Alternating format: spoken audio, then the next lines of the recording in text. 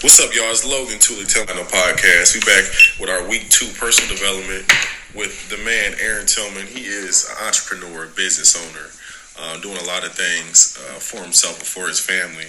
The definition of what a man is, protector, provider, someone that loves to teach. So let's introduce him. First question going into Aaron. First, where did you grow up?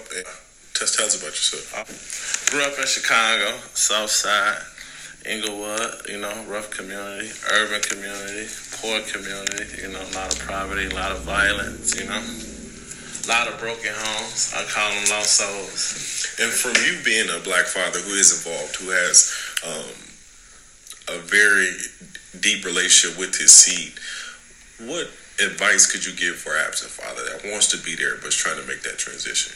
Man, just do your best, Mm-hmm. It's like, whatever I got, my son got.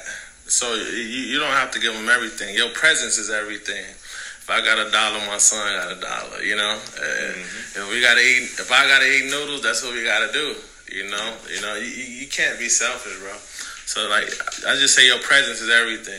It's just showing somebody how to put on a shirt the proper way, brush your hair, tie your shoe, wear your clothes, how to dress. You know what I'm saying? How to shave.